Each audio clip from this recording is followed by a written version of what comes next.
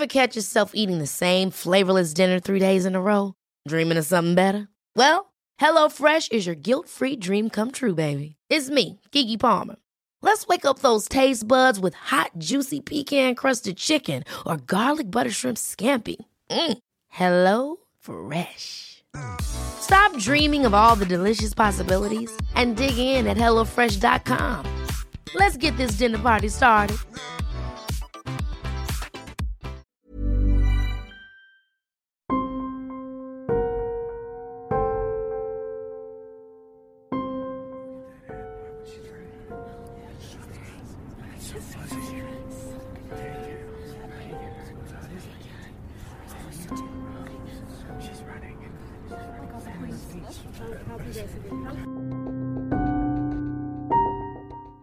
Herzlich willkommen zur 21. Folge von Mordgeflüster, einem True Crime Podcast mit Fällen aus der ganzen Welt. Mein Name ist Lisa. Und mein Name ist Marie. 2. Staffel, neues Jahr, neues Glück. Hier sind wir wieder. Ja, Schön. Wir sind noch die Alten. Ja. Ich hoffe, du hast schön Silvester verbracht. Ja, sehr schön eigentlich. Also ich fand es sogar schöner als die anderen Jahre, muss ich fast sagen. Ja, es war ruhig, ne? Ja. Man hatte auch nicht, also sonst hat man ja irgendwie immer dieses Gefühl, man muss irgendwie was Cooles machen, man muss irgendeine Party finden, die halt richtig cool ist und so, und das hatte man ja dieses Jahr einfach gar nicht. Und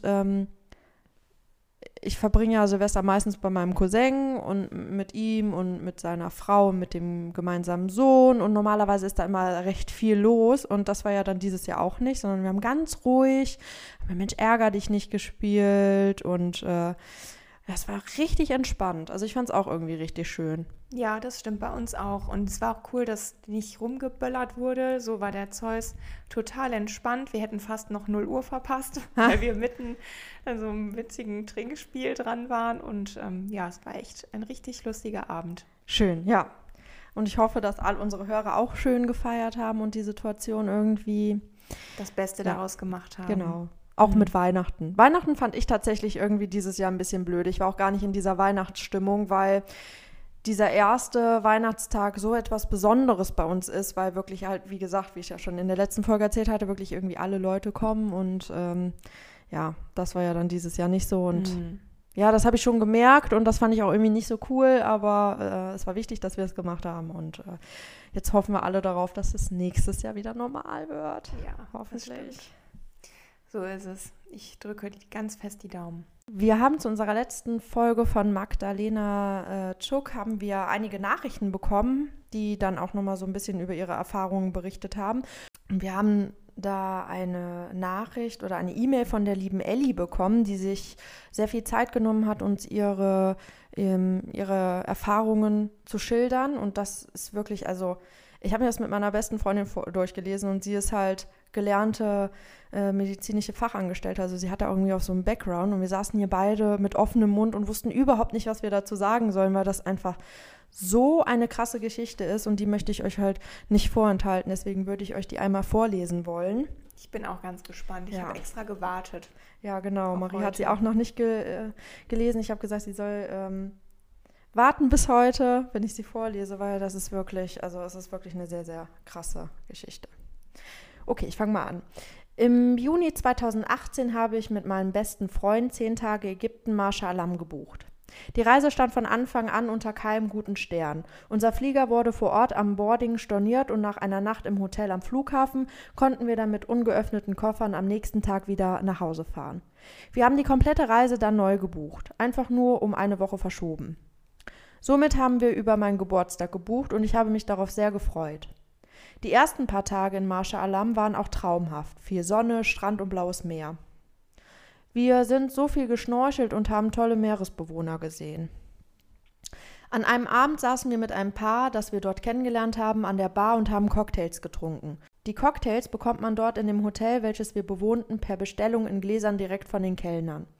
Ich habe 2 Cocktails getrunken, das ist für mich keine große Menge. Ich trinke gerne mal abends 1, 2 Wein nach einem harten Arbeitstag und bin dementsprechend Alkohol gewohnt. Deswegen wunderte ich mich sehr, als ich nachts wach wurde, mir dermaßen schwindelig wurde und ich mich übergeben musste.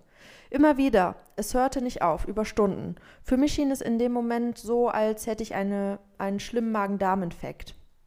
Allerdings hatte ich keine Bauchschmerzen, auch keinen Durchfall. Nur extrem Schwindel, Erbrechen und ich war total neben der Spur. Ich war irgendwie nicht ich selbst und ich habe das alles nicht wirklich wahrgenommen. Ich war zwar bei Bewusstsein, aber ich kann mich ab da nicht an alles erinnern und war wie abwesend. Generell die kommenden Tage. Ich war auf Standby, irgendwie im Tunnel, in einem anderen Modus, schwer zu beschreiben.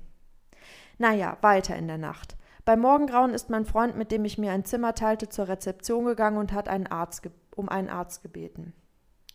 Der kam dann auch, meinte aber direkt, ich sollte mich im Krankenhaus behandeln lassen. Also wurde ich mit einem Taxi dorthin gefahren. Dort angekommen wurde ich in einem kleinen Raum behandelt. Die Standards sind natürlich überhaupt nicht mit unseren in Deutschland zu vergleichen, aber das ist ja klar und das will ich auf keinen Fall kritisieren. Ich wurde an einen Tropf gehangen, bekam einige Infusionen mit mehreren Zusätzen und bekam eine Spritze in den Hintern.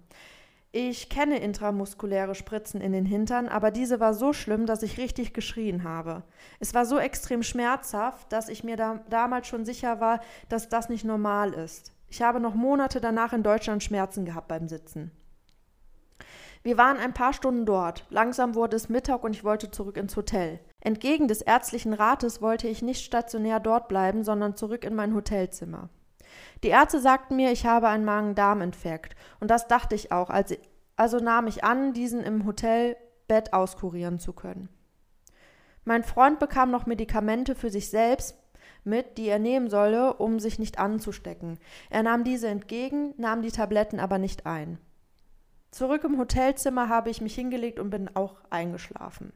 Als ich aufwachte am frühen Abend, ging es mir schlagartig nochmal um einiges schlechter als nachts und tagsüber. Ich konnte nicht laufen, ohne umzukippen, mein Kreislauf war extrem unten. Ich übergab mich sehr viel und stark, hatte Schüttelfrost, konnte nicht richtig sehen, nur verschwommene Umrisse. Mein Freund war nicht da, weil er bereits mitbekommen hat, dass es mir wieder schlechter ging und einen Rollstuhl und den Arzt holte. Das wusste ich aber nicht, weil ich mich nicht daran erinnern konnte, dass ich 3 Minuten vorher mit ihm gesprochen habe. Ich rief laut um Hilfe. Ich lag im Bett und kam nicht an die Tür, konnte meine Beine einfach nicht bewegen, weil ich so extrem schwach war. Ich rief so laut ich konnte und weinte. Es war schrecklich. Dann kam mein Freund mit dem Arzt rein und ich wurde mit einem Krankenwagen wieder in das Krankenhaus gefahren. Dort angekommen bekam ich direkt ein Zimmer. Mein Freund bestand auf ein zweites Bett im Zimmer und darauf, dass er bleiben durfte. Nach langen Diskussionen, die ich aber nicht mitbekam, weil ich somnolent war, willigte das Krankenhaus ein und mein Freund blieb. Der Arzt änderte die Diagnose und meinte, ich habe einen Sonnenstich. In dem Krankenhaus gibt es nur den einen Arzt. Er war auch derjenige, der mich die ganze Zeit behandelte.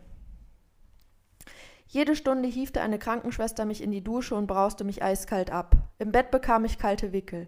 Ich habe so gefroren und das Bett und die Wickel vollgebrochen, aber man bestand auf die Kälte, da man annahm, ich hätte einen Sonnenstich. Ich habe mehrere Infusionen bekommen, Spritzen, Tabletten etc. Zu essen bekam ich fettige Cevapcici mit Soße und Kartoffelsalat mit Mayo, dazu Säfte zu trinken. Nichts mit Tee oder Zwieback oder so. Naja, ich konnte sowieso nichts essen. Ich hatte hohes Fieber und mein Blutdruck sackte immer mehr ab. Also mehr Medikamente, mehr Infusionen, mehr Spritzen. Mein Freund bekam auch wieder Tabletten, die er nehmen sollte. Zur Beruhigung und damit er sich nicht ansteckte bei mir. Er nahm die Tabletten entgegen, aber steckte sie nur in die Tasche und nahm sie nicht ein. Nachts war es extrem laut in dem Krankenhaus. Man hörte das Personal schreien und laute Musik hören. Überall wurden Türen geknallt und alle 60 Minuten kam die Schwester für die kalte Dusche. Dabei wollte ich nur liegen und schlafen. Am nächsten Tag bekam ich Zuckungen und spastische Anfälle. Mein Freund rief sofort den Arzt. Er schaute mich an und brachte mir Voltaren-Salbe. Damit wurde ich eingerieben gegen die Spastiken. Mein Fieber stieg immer weiter an. Ich übergab mich weiterhin und war nur noch teilweise ansprechbar. Die Spastiken wurden stärker. Mein Freund steckte mir Taschentücherpakete in den Mund, da ich sonst bei den Anfällen die Zähne aufeinander geschlagen hätte. Mein Freund setzte sich mit meiner Versicherung in Verbindung. Er wollte, dass ich nach Deutschland geflogen werde, aber die Versicherung weigerte sich. Für ihn stand fest, ich muss nach Deutschland, weil dort die medizinische Versorgung besser ist als in Marshall Alam. Er sagte dem Arzt, dass er einen Flug buchen will und wir nach Hause wollen. Der Arzt wurde sehr sauer und fragte ihn, was er an seiner Behandlung für mich auszusetzen habe. Mein Freund erklärte ihm, dass er das nicht so meine, aber ich Heimweh habe und ich deswegen nach Hause möchte. Der Arzt sagte ihm, er solle noch mehr von den Beruhigungstabletten nehmen, die er ihm gegeben hat, dann wird alles wieder ruhiger. Dennoch war der Arzt sehr wütend und kam danach viele Stunden nicht mehr zu uns. Auch die Schwestern kamen nur noch, um mir weitere Infusionen und Spritzen zu geben, aber Informationen bekamen wir keine mehr. Mein Freund fragte mehrmals nach Essen und Trinken und nach dem Arzt, aber wir erhielten keine Meldung mehr. Daraufhin stand für meinen Freund fest, dass er uns einen Flug buchen werde und mich irgendwie nach Deutschland schaffen wird. Er besuchte die Facebook-Gruppe unseres Hotels, in welcher er vor dem Urlaub schon einige Posts geschrieben hat und erzählte dort, was gerade geschieht. Daraufhin meldeten sich Touristen bei ihm, die seit vielen Jahren jedes Jahr in das Hotel gehen und Stammgäste sind. Diese riefen von Deutschland aus in dem Hotel an. Sie waren dort bekannt. Daraufhin kam der Hotelmanager zu uns ins Krankenhaus und sprach mit dem Arzt. Man solle uns weiter behandeln und uns was zu essen und trinken geben. Außerdem ein Telefon, damit mein Freund den Flug nach Deutschland buchen könne. Wir bekamen die Handynummer vom Hotelmanager und sollten uns bei ihm melden, wenn nochmal etwas sei. Wir bekamen ein Telefon, welches von der Rezeption gesteuert wurde. Dort verband man uns mit TUI, wo mein Freund unseren Flug umbuchen wollte. Die Verbindung wurde immer wieder unterbrochen. Mein Freund erreichte wen, buchte und mitten im Vorgang brach alles ab. Er berichtete von meiner Krankheit und wollte immer wieder buchen, aber es funktionierte einfach nicht. Als mein Freund irgendwann wieder jemanden erreichen konnte, erzählte man uns, dass man mehrere Rückrufe getätigt hätte, um uns zu erreichen, aber die Anrufe liefen über die Rezeption des Krankenhauses und dort sagte man zu TUI, dass die Patientin nicht fliegen dürfe und man deswegen die Anrufe unterbrechen müsse. Die TUI-Mitarbeiter wurden nicht zu uns durchgestellt. Mittlerweile war unsere missliche Lage ein heißes Thema in der Facebook-Gruppe und viele Stammgäste unseres Hotels schrieben mit uns und gleichzeitig mit dem Hotel. Man solle uns helfen und uns einen Flug nach Deutschland organisieren. Mein Freund bekam private Handynummern und durch die Kontakte erreichte er einige Einheimische, die mit den Stammgästen befreundet waren. Diese organisierten uns einen Flug für den nächsten Tag. Das war der zeitlich nächste. In Marshall Alam fliegt nicht jeden Tag eine Maschine nach Deutschland. Man kann das dort nicht mit Hurghada vergleichen. Ich wollte nicht noch eine Nacht im Krankenhaus bleiben. Der Arzt wurde mittlerweile so böse und grantig zu uns. Je mehr Hilfe wir von außerhalb bekamen, desto lauter und grober wurde der Arzt. Auch ging es mir weiterhin sehr schlecht. Ich übergab mich nach jedem Schluck Wasser. Ich hatte starkes Fieber, spastische Anfälle, konnte mittlerweile nicht mehr richtig sehen und war nur noch teilweise ansprechbar. Ich bekam immer mehr Infusionen. Wenn mein Freund fragte, wofür das alles war, was dort reingemacht wurde und welche Spritzen ich die ganze Zeit bekam, schrie der Arzt ihn an, ob er denn nicht wolle, dass ich gesund werde. Dabei sollte man vielleicht sagen, dass der Arzt nie alleine bei uns war. Er hatte immer mehrere Assistenten dabei. Irgendwann flehte ich meinen Freund unter Tränen an, mich ins Hotel zu bringen. Mein Freund versuchte also nochmal mit dem Arzt zu sprechen, aber man wollte uns nicht gehen lassen. Ohnehin dürften wir den Flug am nächsten Tag nicht nehmen, weil die Flugzeugcrew sehen würde, dass ich Krämpfe habe. Und wenn der Arzt keinen Fit-to-Flight-Bericht schreibe, dann dürfe ich nicht fliegen. Die Spastiken könne man ja auch nicht verheimlichen, so die Aussage des Arztes. Man wollte uns auf keinen Fall gehen lassen, also schrieb mein Freund noch einen Hilferuf in die Facebook-Gruppe.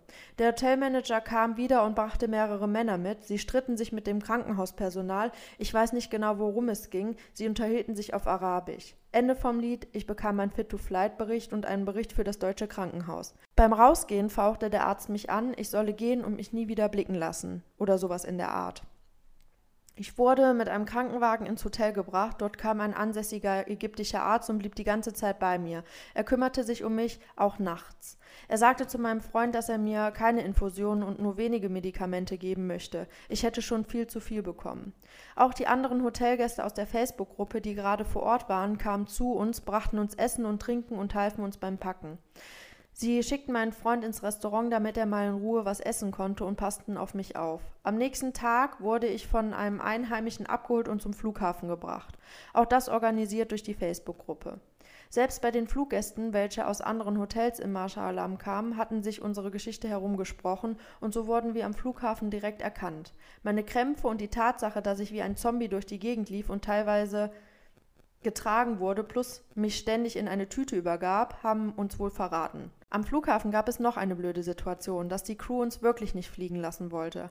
Auch mit dem Fit-to-Flight-Bericht nicht. Aber mein Freund blieb hartnäckig und auch die anderen Fluggäste, sodass am Ende alles gut ausging. Ach, dieser Tag war dann übrigens mein Geburtstag. Naja, ich kam also irgendwann in Deutschland an. Freunde holten mich ab und brachten mich in die Notaufnahme. Dort kam ich direkt dran. Ich muss wirklich schlecht ausgesehen haben. Ich war komplett vergiftet. Mein Körper war zugebombt mit Medikamenten, dass ich komplett vergiftet war. Ich bekam eine Infusion zur Entgiftung und mehrere Medikamente zum Schlucken. Sobald ich diese genommen hatte und die Infusion lief, wurde ich schlagartig klar. Ich lag seit nicht mal einer halben Stunde in Deutschland im Krankenhaus und kam zu mir, seit Tagen das erste Mal. Die Krämpfe ließen nach, ich konnte wieder klarer sehen und vor allem denken.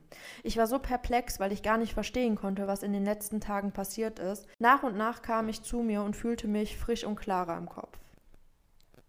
Die Ärztin hier in Deutschland sagten mir, dass ich zu viele und vor allem falsche Medikamente bekommen habe. Was genau ich alles bekommen habe, konnte nicht ermittelt werden. Auch nicht, was genau ich gehabt hatte, ob ich krank war und was genau ich hatte. Auch die NaCl-Lösung war so dermaßen zu viel, dass es lebensgefährlich war.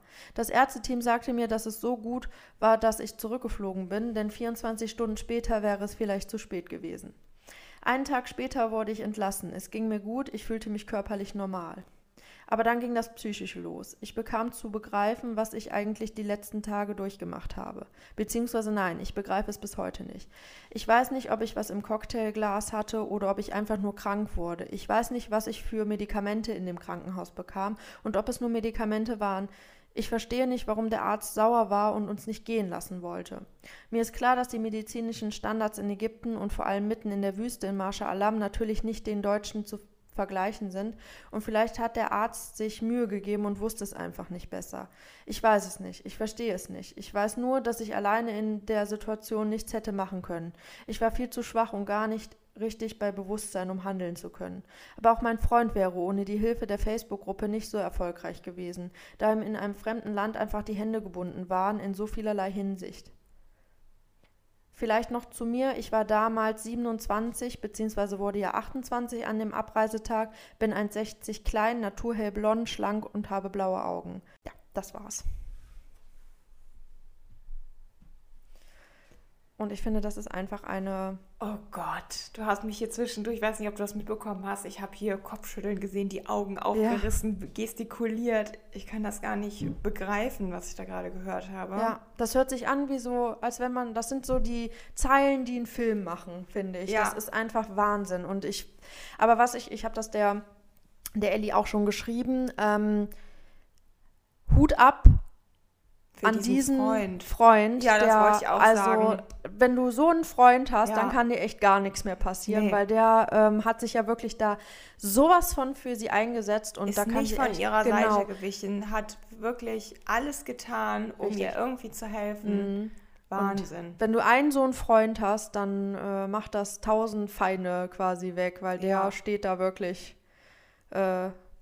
für dich ein. Und aber auch diese Facebook-Gruppe. Finde ich Wahnsinn. Also finde ich ganz toll, dass die da wirklich dann auch so eine viel, gute Idee. Genau. Da wäre ich, glaube ich, gar nicht drauf gekommen. Ja, weil aber mit vielen bist du einfach ja dann auch mehr. Ja, nee, ich weiß aber genau, wie du das meinst. Also so können die halt viel mehr ausrichten, auch viel mehr Druck ausüben. Ne? Ja. Die haben halt mega Glück gehabt, dass der Hotelmanager sich auch noch so eingesetzt hat, der ja auch der Sprache mächtig ist und entsprechend auch die Leute kennt. Einheimische sind immer gut. Ne? Genau.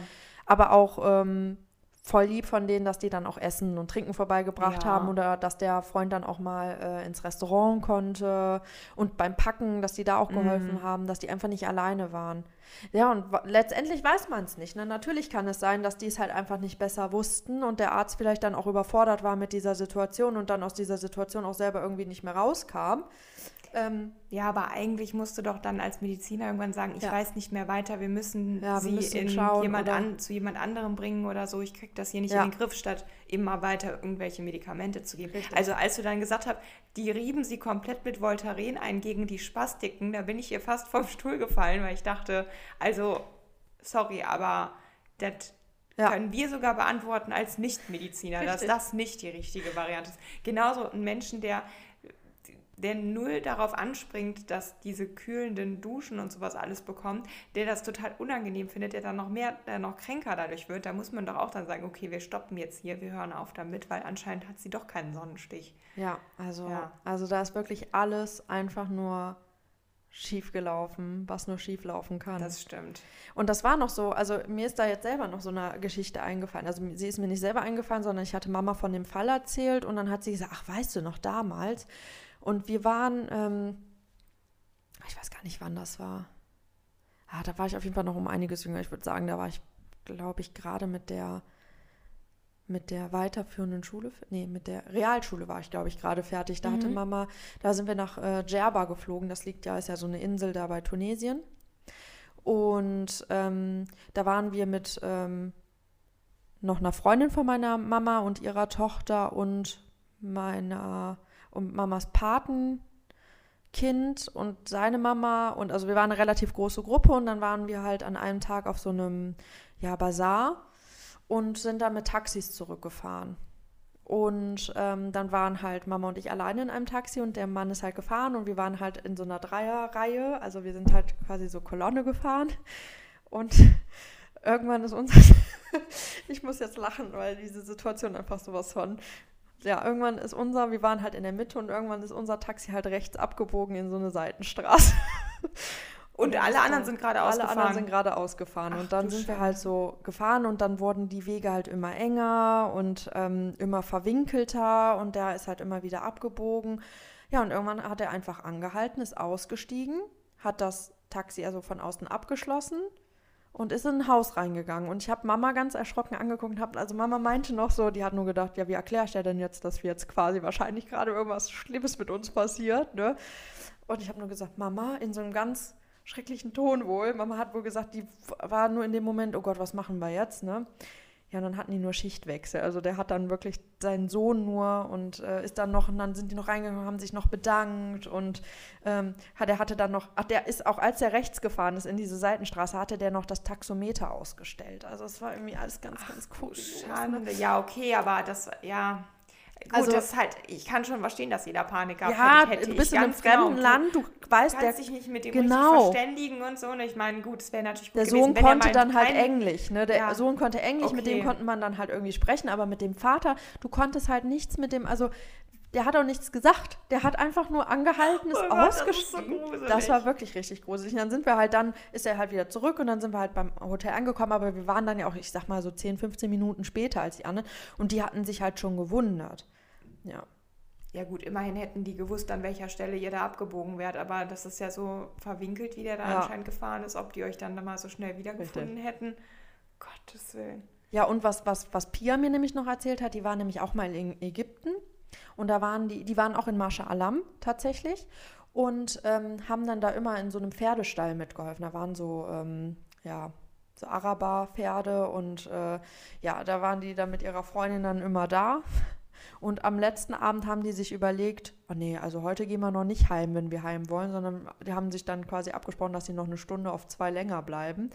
Ja, und dann sind die halt ins Hotel gekommen und dann war da halt das ganze Hotel voller Security und die haben halt schon überall nach denen gesucht und denen dann erklärt, wie gefährlich das ist, da in Ägypten alleine als junge Mädchen halt so rumzulaufen und so. Und die meint jetzt auch so, Gott, wenn ich mir jetzt so die ganzen Geschichten hier anhöre, wie gefährlich das einfach war. Und man hat es ja als junges Mädchen einfach überhaupt nicht auf dem Schirm, was da alles passieren kann. Ach, Wahnsinn, ja. Ja, das stimmt, auf jeden Fall. Ja, jetzt haben wir hier genug. Ja, wir haben im Grunde heute 2 Fälle richtig. In einer Folge. Fängt das Jahr gut an. Ja, ich würde sagen, dann kommen wir jetzt als nächstes zur...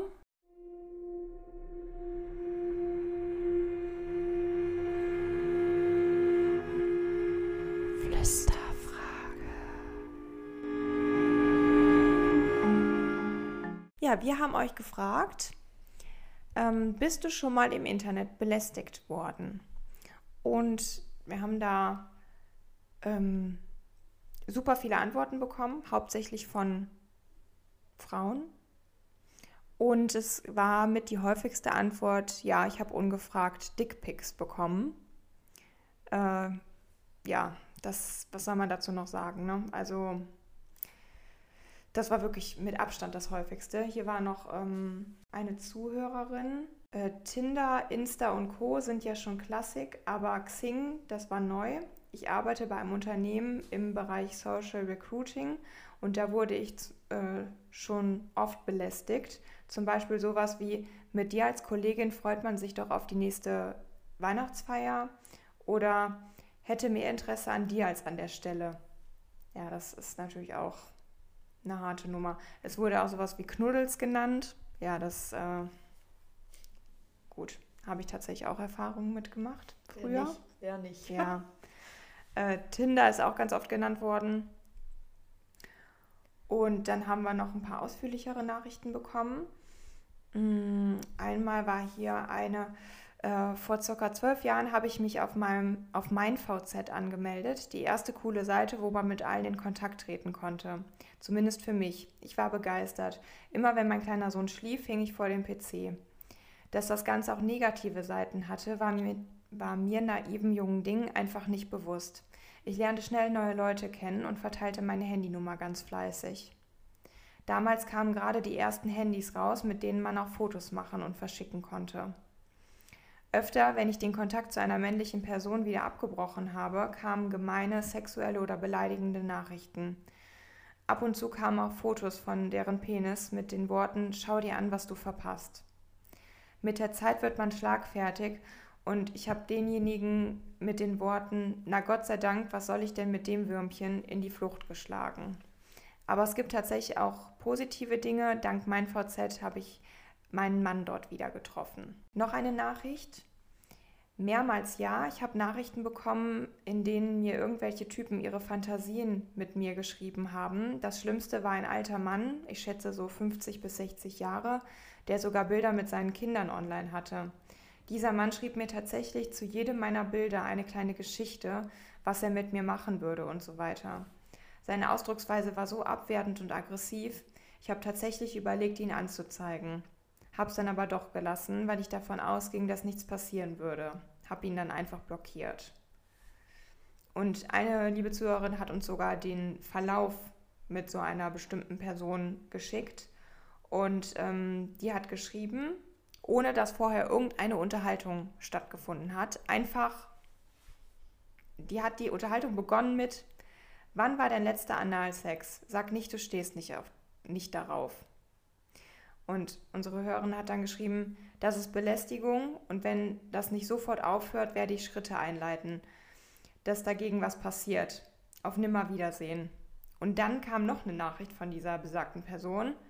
Ach, auf einmal kannst du selbstherrliches, arrogantes Weibsstück doch reagieren. Schleich dich bloß, du Hupe. Ja, das Ende ist auch...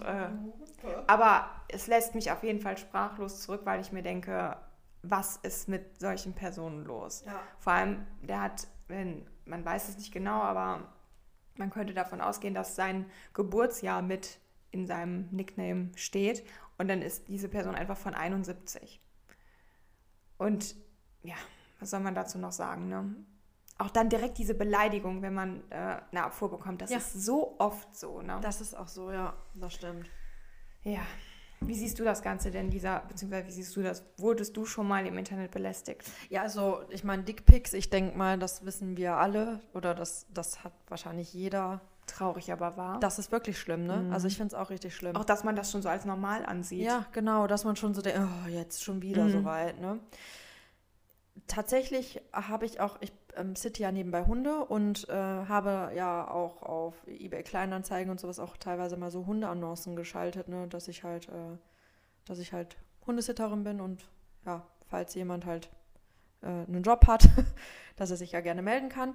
Und da habe ich teilweise auch so, ich habe zwar keinen Hund, aber vielleicht mag es ja mit mir mal Gassi gehen und sowas. Also ja gut, ich kann zum Glück noch darüber lachen, aber jetzt, wenn ich das hier höre, also wie teilweise wirklich die Mädels da ja auch, also so wirklich auch penetrant belästigt werden. Du kommst nicht darum rum, das ist, also ich finde das genauso schlimm, als wenn dir jemand irgendwie in der Disco einen Schritt packen würde. Also ich finde... Was ja auch noch häufig genug passiert. Genau, das passiert ja auch einfach wahnsinnig oft. Das ist mir auch sogar schon passiert. Was mich rückblickend auf die Nachrichten, die wir bekommen haben, richtig wütend gemacht hat, ist, dass uns ganz viele Mädels geschrieben haben, ja, und das, obwohl ich keine freizügigen Bilder habe oder so, weil auch selbst wenn du dich komplett nackt präsentierst, hat kein Mann das Recht, dir irgendwelche Penisbilder zu schicken, die du nicht sehen möchtest, dich irgendwie zu bewerten, dich irgendwie sexuell zu belästigen. Das hat halt einfach damit nichts zu tun. Und ich finde, was man auch machen muss, man muss halt, klar, es sind, glaube ich, also es sind mehr Mädels, denen das passiert, aber es gibt auch Männern, denen das passiert, dass einfach Frauen ungefragt ihre Brüste fotografieren und denen schicken. Und dann kann man auch nicht sagen, ja, ein Mann, der findet das bestimmt. Nee, auch ein Mann kann es nicht schön finden. Und auch ein Mann kann sagen, hey, also das geht mir hier einen Schritt zu weit. Und ich verstehe auch nicht, warum das nicht einfach aufhören kann. Ich meine, Instagram hat ja zumindest schon mal, dass das nicht einfach in diesem Chat drin ist, sondern dass du es anklicken musst, ne? Ja. Ja, das stimmt. Aber ich finde es auch. Und ich finde auch immer, wenn dir bei Tinder schon jemand schreibt, hast du Snapchat, dann weiß er schon Bescheid. Ja, okay. Ich finde es auf jeden Fall auch total erschreckend. Und mir ist das auch schon passiert. Und sobald du dann echt Kontra gibst oder sagst, dass dir das nicht gefällt, kommen immer irgendwelche Beleidigungen, irgendwelche, ich weiß auch nicht, also am Anfang bist du ja noch total toll, dann wirst du da umgarnt, dann schicken die so einen Scheiß, dann sagst du, hör auf damit und dann kommen irgendwelche krassen Beleidigungen und das ist so... Weil die gekränkt sind in ihrem Ego oder was weiß ich nicht. Was auch immer, die da kompensieren müssen, aber ich finde es auf jeden Fall richtig, richtig schlimm. Und jetzt so im Nachhinein wegen diesem Knuddels habe ich nochmal überlegt. Also damals fand ich das ja einfach nur witzig, aber ich habe das damals auch mit meiner besten Freundin zusammen gemacht und wenn ich jetzt mal überlege, das waren 100%ig irgendwelche alten Säcke, die uns da geschrieben haben, wo wir dachten, wir schreiben mit irgendwelchen Jungs in unserem Alter und dann waren das 100%ig irgendwelche alten Männer und da ekel ich mich jetzt noch vor, wenn ich ja nur so drüber nachdenke.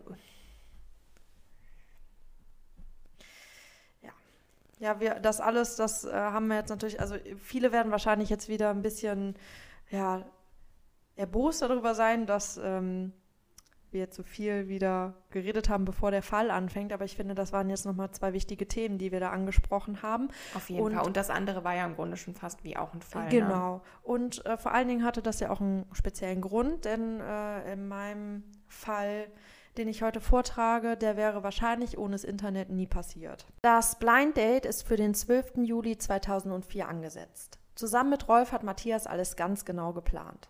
Diesmal soll nichts schieflaufen. Der Plan der vorangegangenen Woche war nicht gründlich genug vorbereitet gewesen. Er packt ein paar Gummihandschuhe, eine Wäscheleine aus Nylon, ein weißes Frotteehandtuch, eine rot-weiß-schwarz karierte Picknickdecke und ein Bajonettmesser der Schweizer Armee ein. Ein Bajonettmesser ist ein Messer mit einer langen spitzen Klinge, um sich bei einem Kampf aus einer kurzen Distanz heraus verteidigen zu können. Dazu wird das Messer an dem Lauf der Waffe befestigt. Alles zusammen verstaut er in seinem Land Rover Discover, bevor er von Heimberg bei Thun in der Schweiz über Bern, Zürich und Stuttgart zum Bahnhof von Donauwörth in der Nähe von Augsburg in Bayern fährt.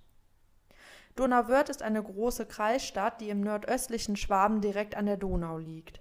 Mit seinen 19.000 Einwohnern ist es zwar kein Dorf, aber dennoch recht idyllisch. Dort will sich Rolf mit Matthias treffen und dann Murat abholen. Der 15-Jährige ist homosexuell, lebt dies aber geheim aus. Seine Familie soll davon nichts mitbekommen. Die 3 gehen zuerst zusammen essen, in einer Pizzeria nahe dem Bahnhof. Matthias hat Murat über eine Internetannonce kennengelernt. Sie haben über dieses Forum ein Treffen vereinbart. Matthias hat Murat 300 € für gemeinsame Sexspielchen zu dritt geboten. Ihm wird erklärt, dass man ihn zusätzlich zum Sex auch leicht würgen wird, aber Murat willigt auch dazu ein. Wichtig ist ihm nur, dass er gegen 22 Uhr wieder zu Hause ist. Sonst gibt es Ärger mit seinen Eltern. Was er zu diesem Zeitpunkt nicht weiß, Matthias und Rolf kennen sich bereits eine ganze Weile und haben über E-Mail-Verkehr den Abend genauestens geplant. Gegen 21 Uhr machen sich die 3 auf den Weg in ein anliegendes Waldgebiet. Die Picknickdecke wird ausgebreitet, Rolf und Matthias tragen Handschuhe, zu dritt nehmen sie auf dieser Decke Platz. Murat wird zunächst bis auf sein T-Shirt, seiner Boxershort und die Socken entkleidet und gestreichelt. Matthias fängt an, Murat immer wieder leicht zu würgen. Er lockert den Griff aber wieder, um Murat keine Angst einzujagen. Von Mal zu Mal drückt er immer ein wenig fester zu, bis Murat irgendwann anfängt zu hyperventilieren. Sie lassen von ihm ab. Murat ist kalt. Er darf daraufhin seine Hose wieder anziehen. Außerdem gehen die drei zum Auto, um dort im Warmen weiterzumachen. Im Auto angekommen, streicheln sich die drei weiter, bis Murat aufgrund der Uhrzeit nach Hause möchte. Rolf und Matthias können den 15-Jährigen überreden, noch 10 Minuten zu bleiben. Rolf möchte Murat auch würgen und dann wollen sie es gemeinsam zu Ende bringen. Rolf nimmt Murat in den Schwitzkasten und Matthias hält seine Beine fest, damit er nicht strampeln kann. Nachdem Murat bewusstlos wird, ziehen die beiden ihn bis auf sein T-Shirt aus und verstauen die restlichen Klamotten im Kofferraum. Murat kommt langsam wieder zu sich, aber Rolf wirkt ihn gleich erneut bis zur Ohnmacht. Sie tragen ihn zurück in den Wald, wo sie ihre Tat von Anfang an geplant hatten. Matthias geht zurück zum Auto, um dort zu warten. Wieder kommt Murat zu sich. Erst beginnt Rolf ihn mit den Händen zu würgen. Nachdem das nicht das gewünschte Ergebnis bringt, drückt er zunächst mit einem Stock auf den Kehlkopf ein. Nachdem Murat trotzdem immer wieder zu sich kommt, holt Rolf dann eine Hundeleine aus dem Auto, um mehr Kraft zu haben. Nun scheint Murat endlich tot zu sein. Rolf ruft Matthias. Er braucht Hilfe, die Leiche weiter in den Wald zu tragen. Die beiden packen Murat, dieser gibt weiterhin Atemgeräusche von sich. Rolf wird wütend. Er kann nicht begreifen, warum der Junge nicht stirbt. Rasend vor Wut holt er das Bajonettmesser aus dem Auto. Er dreht Murat auf den Rücken und sticht ihm in den Nacken. Darauf folgt ein Stich in die Schulter. Murat lebt immer noch. Er stöhnt. Rolf wird rasend vor Wut. Er sticht nun insgesamt 30 Mal zu. In Bauch, Hals, Brust, Genitalbereich und Rücken. Als Murat dann wirklich tot ist, fahren Rolf und Matthias in eine Kneipe und trinken sich einen Schnaps. Rolf empfindet keine Reue. Nach dem Besuch im Wirtshaus sucht er sich ein Autobahnhotel, in dem er dann tief und fest schläft. 4 Tage später findet eine Gruppe von Reitern den toten Körper von Murat in einem Waldstück. Die Leiche wird umgehend zur Gerichtsmedizin gebracht. Hier werden die Ausmaße der brutalen Übertötung sichtbar. Alle Stichverletzungen werden numerisch beschriftet. Eine Stichverletzung ist 13 cm lang, in eine andere wurde 14 Mal in dieselbe Wunde gestochen. Im Brustraum findet man insgesamt 1,9 Liter Blut. Eine 25-köpfige Soko nimmt sich dem Fall an. Sie führen über 220 Befragungen durch und verfolgen über 435 Spuren. Es werden freiwillige Speichelproben analysiert. Auch in der Fernsehsendung Aktenzeichen XY wird über Murat berichtet. Ein Video einer Überwachungskamera zeigt Murat mit einem unbekannten Mann, den man später durch Fahndungsplakate und einem Phantombild als Matthias B. identifizieren kann. Der Wirt einer Szenekneipe hatte ihn erkannt. Die Kripo will Matthias in seiner Wohnung stellen. Dieser ist aber in der Zwischenzeit umgezogen, vermutlich aus Angst, erwischt zu werden. In der Wohnung finden sie allerdings den E-Mail-Verkehr zwischen Rolf und Matthias, in der die Tatplanung genauestens beschrieben wird. In diesem E-Mail-Verkehr stellen die beiden relativ schnell fest, dass sie dieselben sadistischen Vorstellungen haben. Dabei wurden die beiden zunehmend erregter. Rolf schreibt unter anderem, dass eine seiner Fantasien sei, eine Horde Boys mit Pfeilen oder einem Gewehr zu erschießen, die nur Badeslips tragen. Matthias antwortet, dass er die Vorstellung schon ziemlich gut fände, allerdings mehr auf Strangulieren und Würgen stehe. Die Jungs sollen zwischen 14 und 16 sein oder jüngeres Alter haben. Am 5. Juli 2004 fährt Rolf dann ein erstes Mal zu Matthias nach Donauwörth, um gemeinsam das erste Opfer zu suchen. Sie bieten dem 14-jährigen Ramon die Mitfahrt in ihrem Auto an. Da sie bei diesem Mal sehr planlos vorgehen, kann sich der Junge glücklicherweise an einem Feldweg aus seiner Jacke winden und wegrennen. Er rennt so schnell er kann unter seiner Todesangst. Glücklicherweise betreibt er Kampfsport und ist somit sehr trainiert und schnell. Wäre der Plan besser durchdacht gewesen, wäre Ramon nun vermutlich nicht mehr am Leben. Rolf fährt danach wieder zurück in die Heimat und plant gleich nach der Ankunft zu Hause weitere Mordpläne. Er sagt, das Ganze sei wie Skifahren. Fällt man hin, müsse man gleich wieder aufstehen und weiter üben, bis man es könne. Sie verabreden diesmal nichts dem Zufall zu überlassen und planen ihr weiteres Vorgehen bei diesem Mal besser. Durch diesen E-Mail-Verkehr kann Rolf schnell als Matthias Komplize identifiziert werden. In der neuen Wohnung von Matthias wird auch das gesuchte Handy von Murat gefunden. Die Täter können so 6 Wochen nach der Tat am 27. August 2006 gestellt und festgenommen werden. Rolf wird in seiner Kaserne in Herisau verhaftet. Von Anfang an gesteht Rolf alles, er verschweigt rein gar nichts. Alle Anwälte, Richter und auch Polizisten müssen sich seine Tat bis ins grausamste Detail anhören. Hierbei ist er nicht nur schonungslos dem Opfer, sondern auch sich selbst gegenüber. Dabei wirkt er absolut kalt und zeigt keinerlei Emotion. Nach Mitgefühl und Reue sucht man bei Rolf vergebens. Er beschreibt Murat als eine Art Gegenstand. Er war eher Mittel zum Zweck. Man hätte ihn durch jegliche andere Personen ersetzen können. Doch wer sind die Mörder von Murat? Dazu muss man sich die Leben der beiden einmal genauer ansehen. Hierbei erfährt man deutlich mehr über Rolf als über Matthias. Rolf redet gerne und viel über sich. Er gibt einem Journalisten ein langes Interview. Matthias ist da deutlich anders. Er redet nicht und will sich aus der Öffentlichkeit raushalten. Während Rolf alles bis ins kleinste Detail schildert und gesteht, bestreitet Matthias an der Tötung beteiligt gewesen zu sein. Er habe bis zum Schluss gedacht, dass der Mord nicht ernst gemeint gewesen war.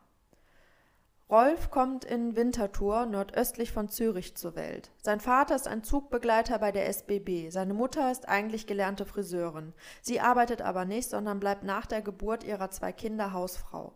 Neben Rolf gibt es noch eine ältere Schwester. Rolf besucht die Volksschule und hat viel Spaß an Werk- und Sprachfächern. Er ist außerdem bei den Pfadfindern und den Verkehrskadetten. Diese kümmern sich bei Veranstaltungen oder anderen Situationen, in denen es ein höheres Verkehrsaufkommen gibt, um einen geordneten und reibungslosen Verkehrsablauf. Seine Eltern trennen sich, als Rolf 10 Jahre alt ist. Zunächst absolviert er eine Ausbildung zum Maler, arbeitet danach allerdings nicht in seinem Lehrberuf, sondern ungefähr 10 Jahre als Nachtwächter. Nachdem er dann die Grundausbildung bei der Schweizer Armee bestreitet, bleibt er weiter bei dieser und geht seine Laufbahn zum technischen Feldwebel. Er sucht sich zunächst eine Wohnung in Winterthur, bevor er dann aufgrund seines belgischen Schäferhundes Sascha aufs Land nach Hofstetten zieht. Die Armee will ihn behalten. Er wird Berufssoldat und zieht dann irgendwann nach Heimberg bei Thun. Er wird Instruktor bei den Übermittlungstruppen und ist ein Experte bei der Störung von feindlichem Funkverkehr. Aber Rolf ist auch ein Einzelgänger. Der einzige Freund, den er hat, ist sein Hund Sascha, der 6 Jahre lang sein treuer Begleiter ist. Sascha entwickelt sich allerdings zum Angstbeißer. Nachdem sich der Hund dann in dem Labrador der Schwester verbeißt, lässt Rolf den Hund von seinem Nachbarn zum Einschläfern bringen. Er selbst hat keine Zeit. Er sagt zwar, dass es zunächst komisch war, dass nur noch die Leine von Sascha nach seiner Heimkehr da war, aber das wäre schnell wieder vorbei gewesen. Bereits am nächsten Tag geht Rolf auch wieder arbeiten.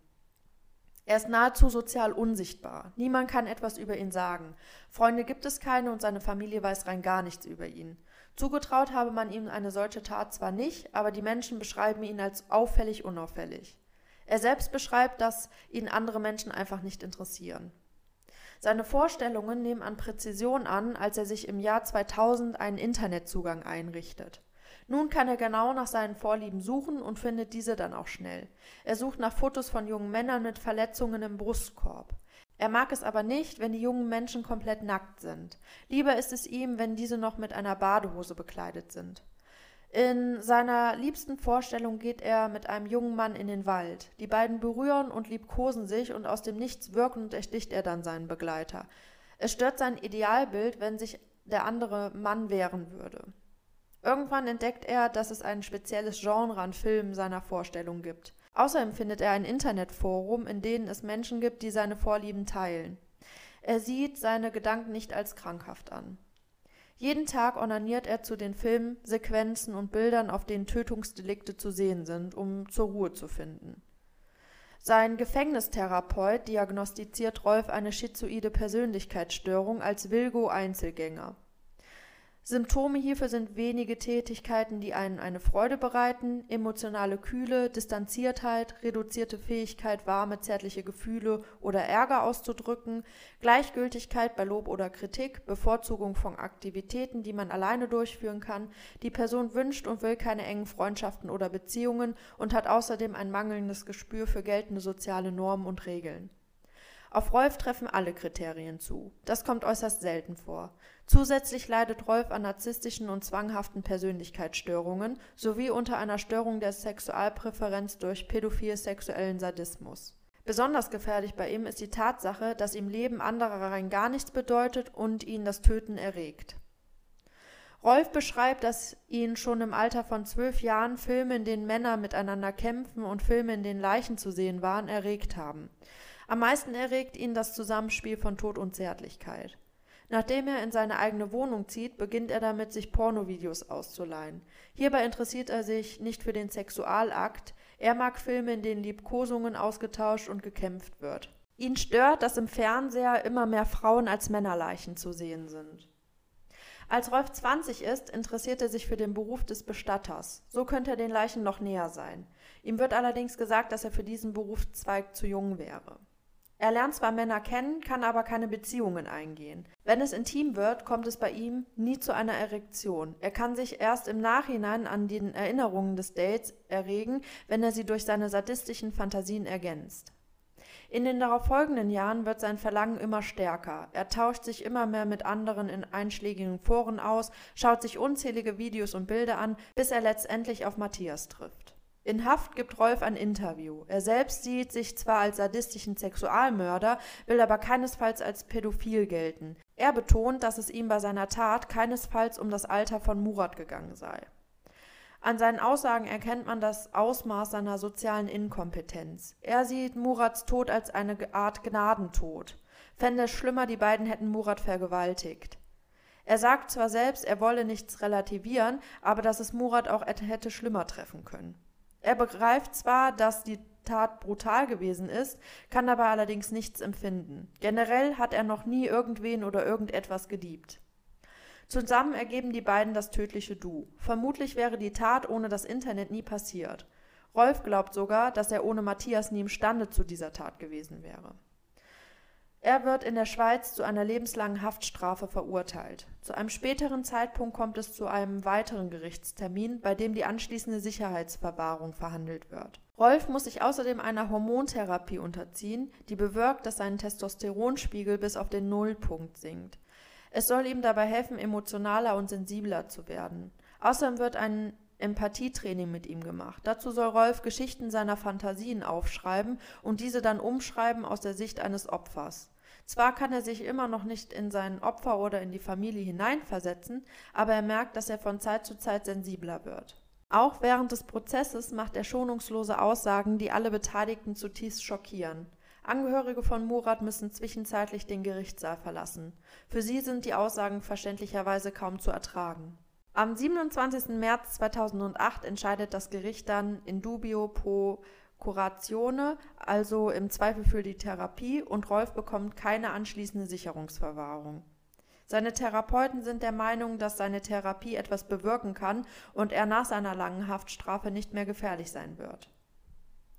Rolf gilt in seinem Gefängnis zwar als Mustergefangener, der sich äußerst diszipliniert verhält und nie Probleme macht, allerdings meint er im Interview, dass er nicht ausschließen kann, zum Serientäter geworden zu werden, hätte man ihn nicht gefasst. 2019 entscheidet ein Schweizer Gericht dann, dass die Therapie von Rolf nicht die gewünschten Fortschritte erbringt. Das Gericht in Thun verhandelt aus dem Grund, dass die stationären Maßnahmen nicht weiter fortgeführt und Rolf in Verwahrung kommt, um die Gesellschaft weiterhin vor ihm zu schützen.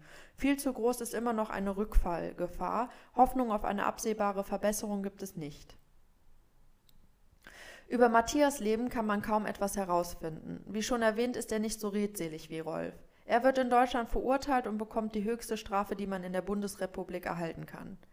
Er wird zu einer lebenslangen Freiheitsstrafe mit besonderer Schwere der Schuld verurteilt, mit einer anschließenden Sicherheitsverwahrung. Er leugnet die Tat von Anfang an, sagt, er habe sich von Rolf unter Druck gesetzt gefühlt und die Hilfe, wie zum Beispiel die Beine von Murat festzuhalten, nur auf seine Anweisung hingemacht. Er behauptet, von der Tötung nichts gewusst zu haben. Man habe zwar zuvor brisante E-Mails ausgetauscht, aber die wären keinesfalls von ihm in die Tat umgesetzt werden wollen. Rolf denkt, dass Matthias und er vermutlich sogar weiter zusammen gemacht hätten, wären sie nicht festgenommen worden. So werden die Täter beide vermutlich den Rest ihres Lebens im Gefängnis verweilen. All das bringt Murat nicht zurück. Während seine Mörder ihr Leben, wenn auch nicht in Freiheit, weiterleben dürfen, bleibt ihm die Erfahrung des Erwachsenwerdens verwehrt. Die Dinge, die junge Heranwachsende machen, wird Murat nie kennenlernen. Die Brutalität und die Willkür, mit der Rolf und Matthias das viel zu junge Leben des 15-Jährigen ausgelöscht haben, wird nie zu begreifen sein. Oh Mann. Ich habe hier zwischendurch auch schon wieder mit dem Kopf geschüttelt, habe mir gedacht, das darf doch nicht wahr sein. Ich finde das so schlimm, wie willkürlich dieses Opfer ausgesucht wurde. Und ich kann gar nicht glauben, dass es das erste Mal ist, dass die beiden das gemacht haben. Also es war ja letztendlich das zweite Mal. Erste Mal, dass sie es dann auch wirklich durchgezogen haben. Ne? Aber ich fand, das hörte sich schon so abgeklärt an. Und die hätten auch 100%ig weitergemacht. Ja, da bin ich auch fest von überzeugt. gefasst worden, dann wären die, sagt Rolf ja auch selber in dem Interview, sagt er ja, dass er glaubt, dass die beiden oder er zumindest auf jeden Fall zum Serientäter vielleicht sogar geworden wären. Wie hinterhältig von dem Matthias, dass der dann auf einmal sagt, nö, also ich habe da ja gar nichts mitgemacht und eigentlich war ich das ja gar nicht und eigentlich habe ich ja nur mitgemacht, weil der Rolf das gesagt hat. Ja. Also... Aber wie unterschiedlich diese beiden Menschen auch sind. Das stimmt. Ne? Also du hast auf der einen Seite den Matthias, der dann halt wirklich so verschwiegen ist. Genau, verschwiegen, der will sich da irgendwie so ein bisschen aus der Affäre ziehen. Und dann hast du auf der anderen Seite Rolf, der halt aus dem Nähkästchen plaudert, dass die Leute sogar erschrocken sind. Also Leute, die ihn kennen, der ist halt wirklich eigentlich ein sehr stiller Mensch, ne? In seinem Beruf wohl auch eigentlich ein sehr guter Lehrer. Aber jetzt niemand, der halt so mega viel redet und jetzt redet er da auf einmal komplett und ich habe also dieses Interview gelesen mit ihm, das ist halt ein recht langes Interview, kann ich euch auch nur empfehlen, findet ihr, wenn ihr da ein bisschen googelt. Und ich fand es halt echt erschreckend, was er da teilweise für Antworten gegeben hat. Ich habe auch ein paar, die ich so ein bisschen sehr erschreckend fand, habe ich noch rausgeschrieben, die kann ich gleich auch mal vorlesen, weil es einfach, also ich war so richtig schockiert, wie abgeklärt er darüber geredet hat und wie schonungslos auch er sich selber gegenüber war. Also nicht nur, dass er Murat gegenüber total schonungslos war, sondern auch in den Beschreibungen, wie er sich selber beschreibt. Also er sagt halt, ja, ich bin halt schon irgendwo ein Monster auf eine Art und Weise. Ne? Da finde ich so ein bisschen komisch, weil er soll ja auch eine narzisstische Persönlichkeitsstörung haben und die sind ja eigentlich so komplett von sich überzeugt. Und ich finde, es kommt ein bisschen so rüber, als hätte er da mega lange drauf gewartet, endlich mal das alles aussprechen zu können. Also so wirkt es auch. Als wenn jetzt wie so eine Last von ihm abfällt, dass er jetzt alles sagen kann, was in seinem Kopf da so vorgeht und was schon so lange in ihm brodelt, als wenn das jetzt endlich mal raus kann, wenn er sich da... Ich kann euch ja mal 3 Antworten von ihm vorlesen, also auf Fragen. Also da hat der Interviewer gefragt, Sie fangen also an, sich selbst leid zu tun, aber für das Opfer und dessen Angehörigen haben Sie weiterhin kein Mitgefühl. Er sagt dann, nein, so weit bin ich noch nicht. Was ich irgendwann machen möchte, ist der Mutter des Opfers einen Brief schreiben. Ich habe schon relativ früh die ersten 2 Zeilen geschrieben, aber musste aufhören, weil ich nicht wusste, was ich sagen soll, außer es tut mir leid. Punkt. Das ist mir schon 2006 in der Gerichtsverhandlung vorgeworfen worden, dass ich nur Floskeln äußere. Als ich gefragt wurde, ob es mir leid tue, und das stimmt ja in meinen Augen sogar, es waren nur Floskeln, denn es tat mir ja nicht leid, ich fühlte ja nichts. Ich komme erst mit der Zeit langsam in die Richtung, dass ich der Mutter des Opfers einfühlend und mit eigenen Worten etwas schreiben könnte. Wobei man dann auch noch die Frage stellen muss, ob diese Frau so etwas von mir überhaupt hören will. Denn den Sohn zurückgeben kann ich ihr nicht. Dann hat der Interviewer gefragt, dann sind Sie sich selber etwas unheimlich. Dann hat er gesagt, manchmal schon, ja. Am Tag nach der Tat schrieb ich dem Mittäter in einer E-Mail, dass ich überhaupt nichts fühle. Ich fragte mich selbst, was mit mir los sei. Ich wusste ja, dass ich den Jungen umgebracht hatte und ich wusste theoretisch, dass es eine richtig grobe Sache war. Aber ich habe nichts empfunden. Das hat mich viel mehr erschreckt als die Tat selbst. Und dann hat der Interviewer noch gefragt, möchten Sie den Lesern zum Schluss noch irgendetwas mitteilen? Und dann hat er geschrieben, eigentlich nicht. Oder doch? Aus dem Internet weiß ich, dass es ziemlich viele Leute gibt, die solche Gedanken haben, wie ich sie hatte. Wenn jetzt einer von denen das hier lesen sollte, dann möchte ich ihm sagen, dass er Hilfe suchen soll, zu einem Therapeuten gehen soll.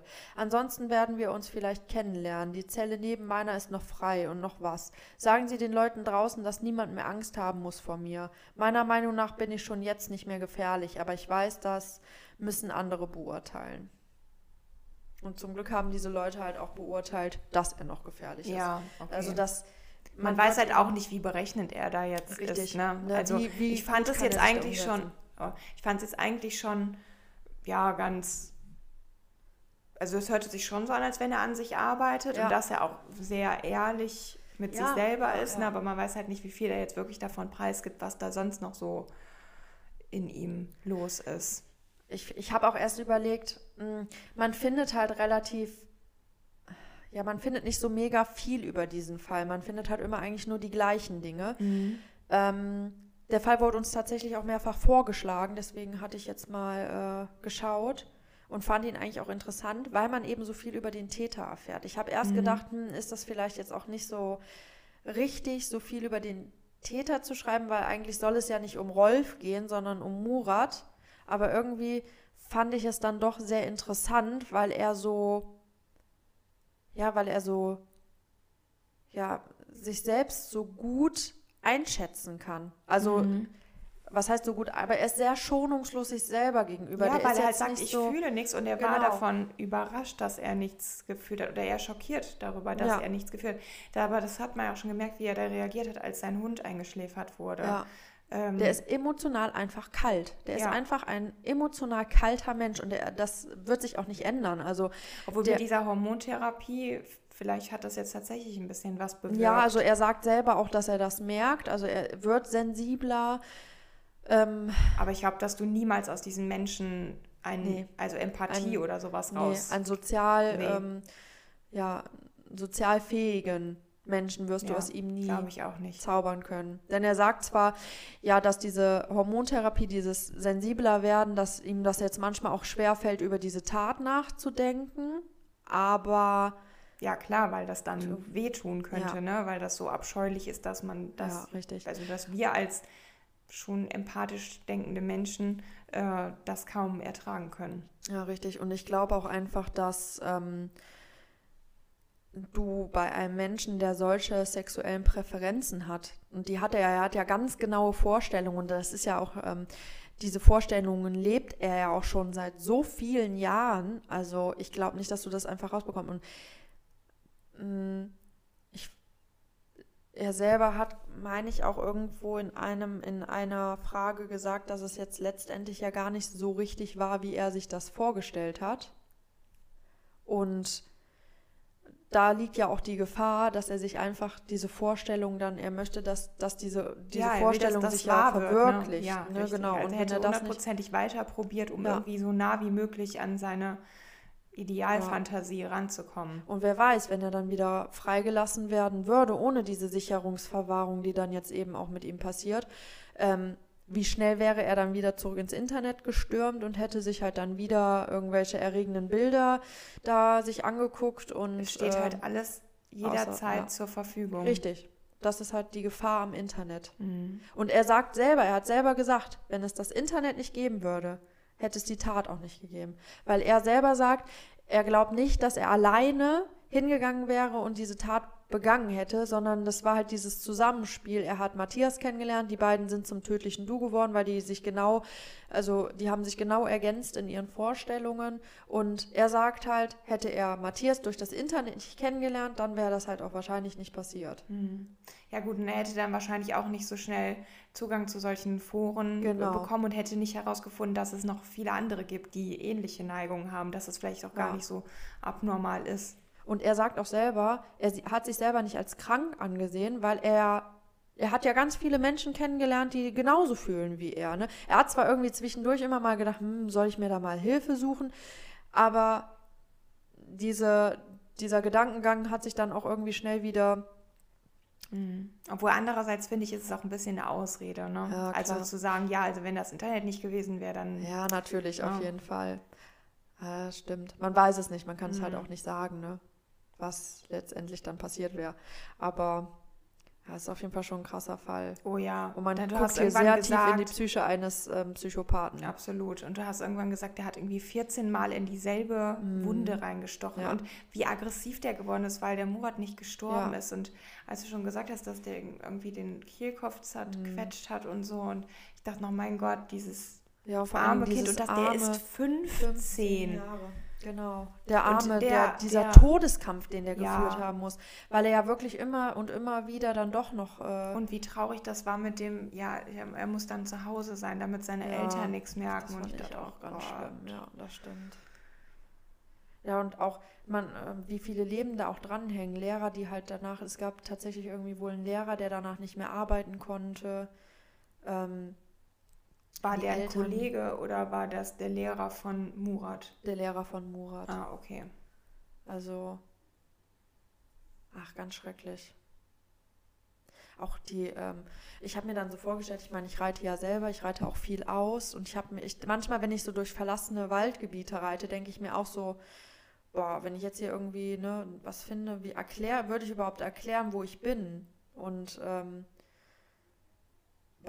diese Vorstellung, dass ich dann da irgendwie alleine oder mit irgendjemand anderen ausreite und dann da irgendwie so eine Leiche finde. Klar, alle sind danach irgendwie traumatisiert, ne?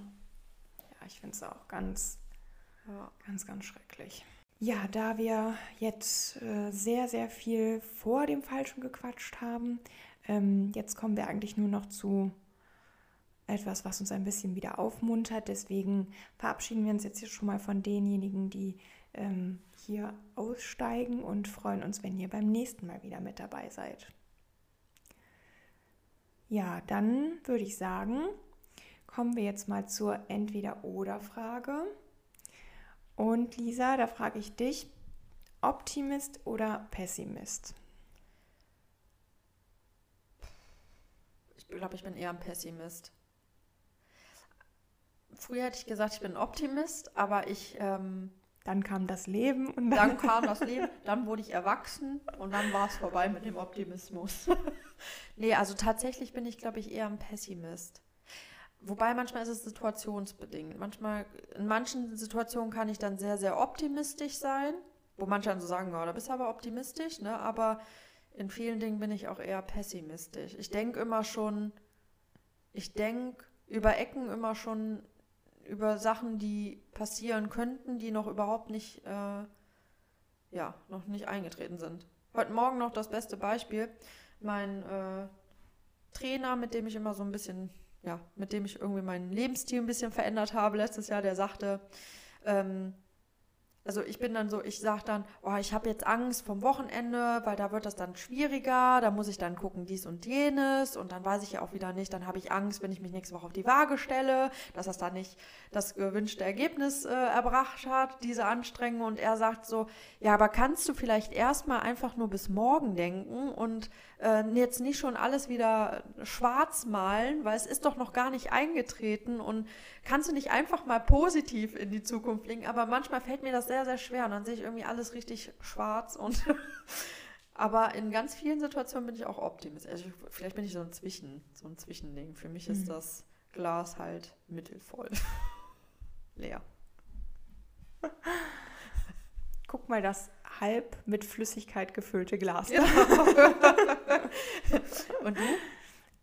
Ich würde auch sagen, eher Pessimist. Also das war so mein erster Gedankenblitz, als ich das gelesen habe. Ich bin auch so jemand, der zweifelt schon mal ziemlich oft, auch an sich selber, also ich traue mir dann vielleicht nicht so viel zu und sage, das wird doch eh nichts. Und gehe oftmals lieber vom Schlimmsten aus, um dann positiv überrascht zu werden.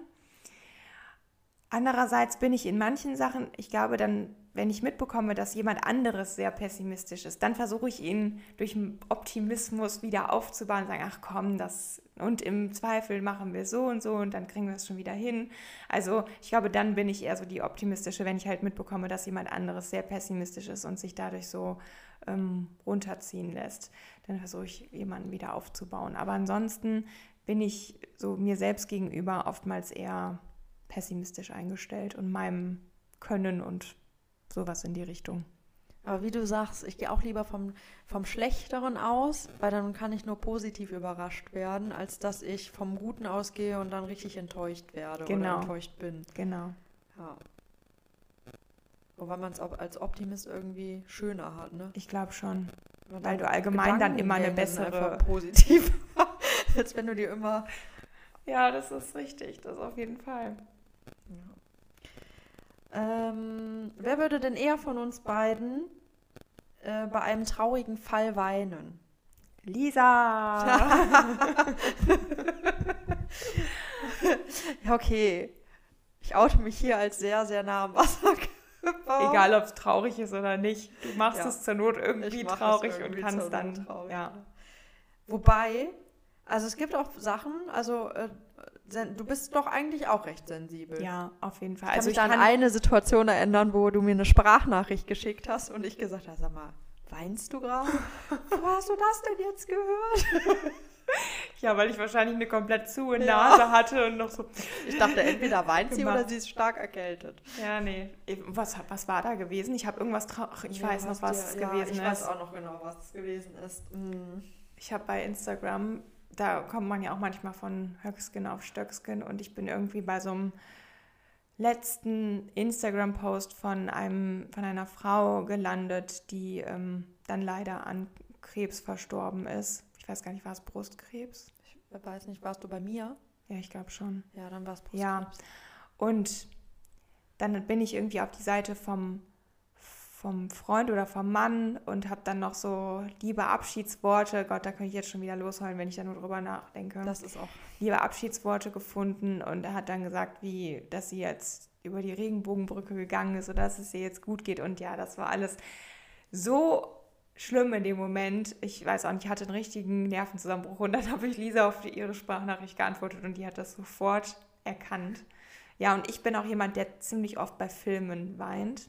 Gerade auch wenn was mit Tieren ist, dann ist es ganz extrem bei mir und ich kriege mich dann auch nicht mehr ein. Ja. Also ich schluchze dann manchmal richtig schlimm. Ich hyperventiliere dann fast und habe eine komplett verstopfte und verrotzte Nase.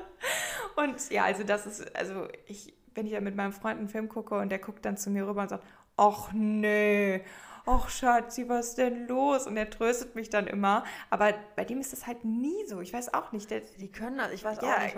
Aber ich kann das tatsächlich auch besser alleine. Also ja, das stimmt. Wenn ich jetzt irgendwie, also gut, wenn Pia jetzt da ist oder so, ich mit einer Freundin den Film gucke, aber selbst dann versuche ich es bis aufs Letzte halt irgendwie zu unterdrücken und dann ist das nachher schon so, dass dein ganzer Kiefer verspannt ist, weil du halt so die Zähne zusammenbeißt, dass das halt schon wehtut im Hals, ne? Aber, es gibt aber schon echt. Aber manchmal weine ich auch bei so Sachen, wo andere halt nicht weinen würden, weil ich so zwischen den Zeilen lese. Dann ist das so.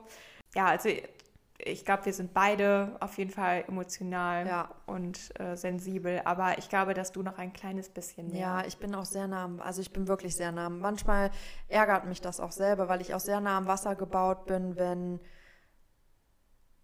ich kann eigentlich gut mit Kritik umgehen und sowas, aber wenn ich dann manchmal, also wenn ich wütend bin, dann reagiere ich sehr oft damit, dass ich weine und wenn ich in Streit weine ich und manchmal ärgert mich das, dass ich so nah am Wasser gebaut bin, weil manchmal wäre ich lieber ein bisschen härter. In vielen Situationen denke ich auch, dass es eigentlich ganz gut ist, weil ich halt auch sehr empathisch bin.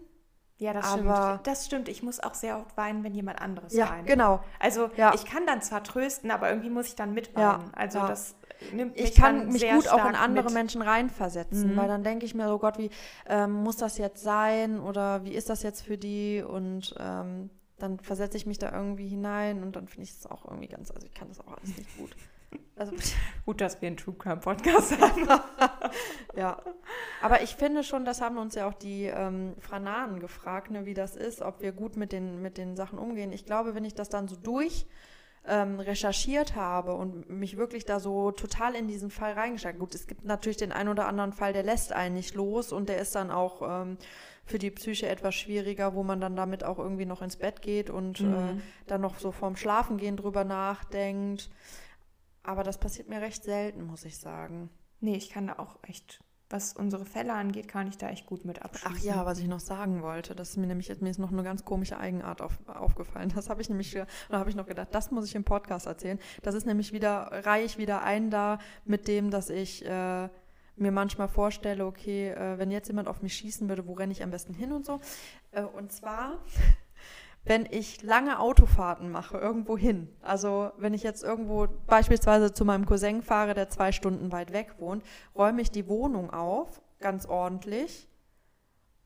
Und weil ich immer das Gefühl habe, wenn mir jetzt was passiert, ich einen tödlichen Autounfall habe, dann ist sollen die Leute nicht denken, wenn die was ist die denn hier? Nee, eher meine ich, wenn meine Mama dann hier reinkommt, dass die dann nicht denkt, ach siehst, jetzt ist die wieder unordentlich gewesen oder so. Das ist bestimmt ihr größtes Problem, wenn du einen tödlichen Autounfall Und ich rechne da voll mit. Also ich denke dann so, ich kann mich erst freuen, wenn ich angekommen bin, weil es ist ja sehr wahrscheinlich, dass etwas passieren könnte. Oh, Bei krass. Autofahrten. Ich weiß nicht, seit wann ich das habe, aber ich denke darüber nach und denke so, ja, es könnte natürlich auch sein, dass ich gleich einfach tot bin. Obwohl, ganz ehrlich, ich habe da auch schon mir Gedanken drüber gemacht. Ich habe das extrem. Wenn ich dann unterwegs bin und wenn ich dann auf der Bahn bin und wenn ich dann fahre, meine Podcasts höre, Musik höre, laut mitsinge oder weiß ich nicht was, dann habe ich es nicht mehr.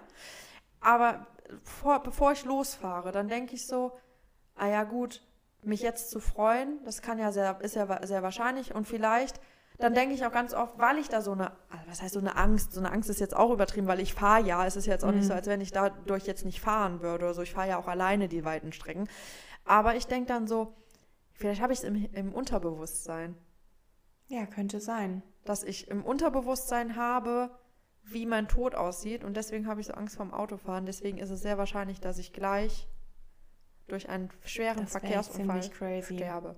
Ich habe das jetzt seit neuestem erst und aber beim Autofahren und auch selbst wenn ich Beifahrerin bin. Und das Problem ist, ich habe zu viele von diesen Unfallvideos mir angeguckt mit diesen Dashcams, die so in Russland und sowas haben. Ja. Und das ist so oft, dass die einfach, wenn du auf der Autobahn auf der linken Spur fährst, dass die dann rüberziehen von der mittleren. Und seitdem habe ich so eine Panik davor entwickelt. Das ist wirklich krass. Mittlerweile habe ich mir schon angewöhnt, da nicht hinzugucken, weil mich das zu nervös macht. Ach, Richtig krass. Okay. Ja, das habe ich mir leider selber zuzuschreiben. Selber angeeignet. Ja, wirklich. Mal gucken, ob ich das jetzt wieder loswerde. Das ist schrecklich. Ich habe da nämlich beim Autofahren drüber nachgedacht und gedacht, was muss ich im Podcast erzählen, nachdem ich jetzt hier, ne? Und ich ja sehr viele Zuschriften bekommen habe, deswegen, dass die Leute Das auch machen. Ja. sich da so Gedanken drum machen. Vielleicht Du bist nicht alleine. Vielleicht finde ich jetzt hier auch ein paar Leute, die meine komischen Eigenschaften teilen. Naja, Ja, genau. ja, jetzt haben wir echt viel geredet, ne? Das stimmt. Also ich hoffe, beschweren ihr sich seid nachher alle, dass wir hier einen Laber-Podcast Aber wir haben ja zumindest gesagt, also für alle, die sich jetzt beschweren wollen, Wir haben euch euch vorgewarnt, genau. genau, dass ihr besser ausschaltet, wenn ihr nichts Privates hören wollt. Richtig. Wir wollten uns noch bedanken dafür, dass ihr uns so fleißig einen Kaffee ausgegeben habt. Alle waren sehr lecker. Ja, genau. Und wenn das noch jemand machen möchte, den Link dazu, unseren Kofi-Link, den packen wir immer mit in die Folgenbeschreibung rein.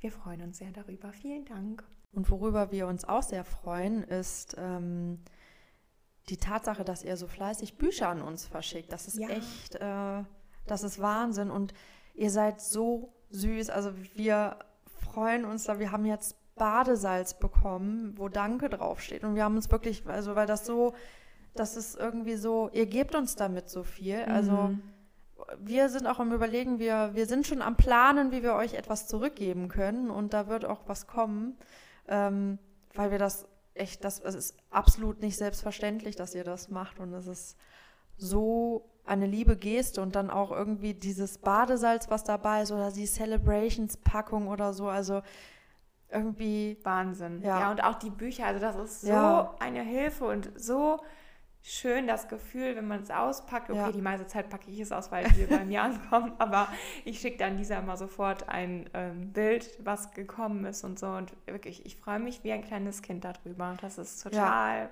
toll. Und das sind auch ganz tolle Bücher, die ihr da aussucht. Also ich meine, das ist ja eine Liste, aber ihr sucht sie ja letztendlich dann doch aus und das Buch, was ich jetzt gelesen habe, da warten auf jeden Fall einige Fälle, die da auf euch zukommen. Ja, mein nächster Fall wird auch einer aus von den Büchern sein. Ja, das ist schon Wahnsinn. Das stimmt. Ja, dann beenden wir jetzt unsere 21. Folge. Die Staffel 2 übrigens. Staffel 2, wir sind jetzt in der Staffel 2. Ja, Bald sind wir ein Jahr alt. Ja. Das war die 21. Folge von Mordgeflüster. Ich bin Marie. Und ich bin Lisa. Bleibt sicher. Und gesund. Tschüss. Tschüss.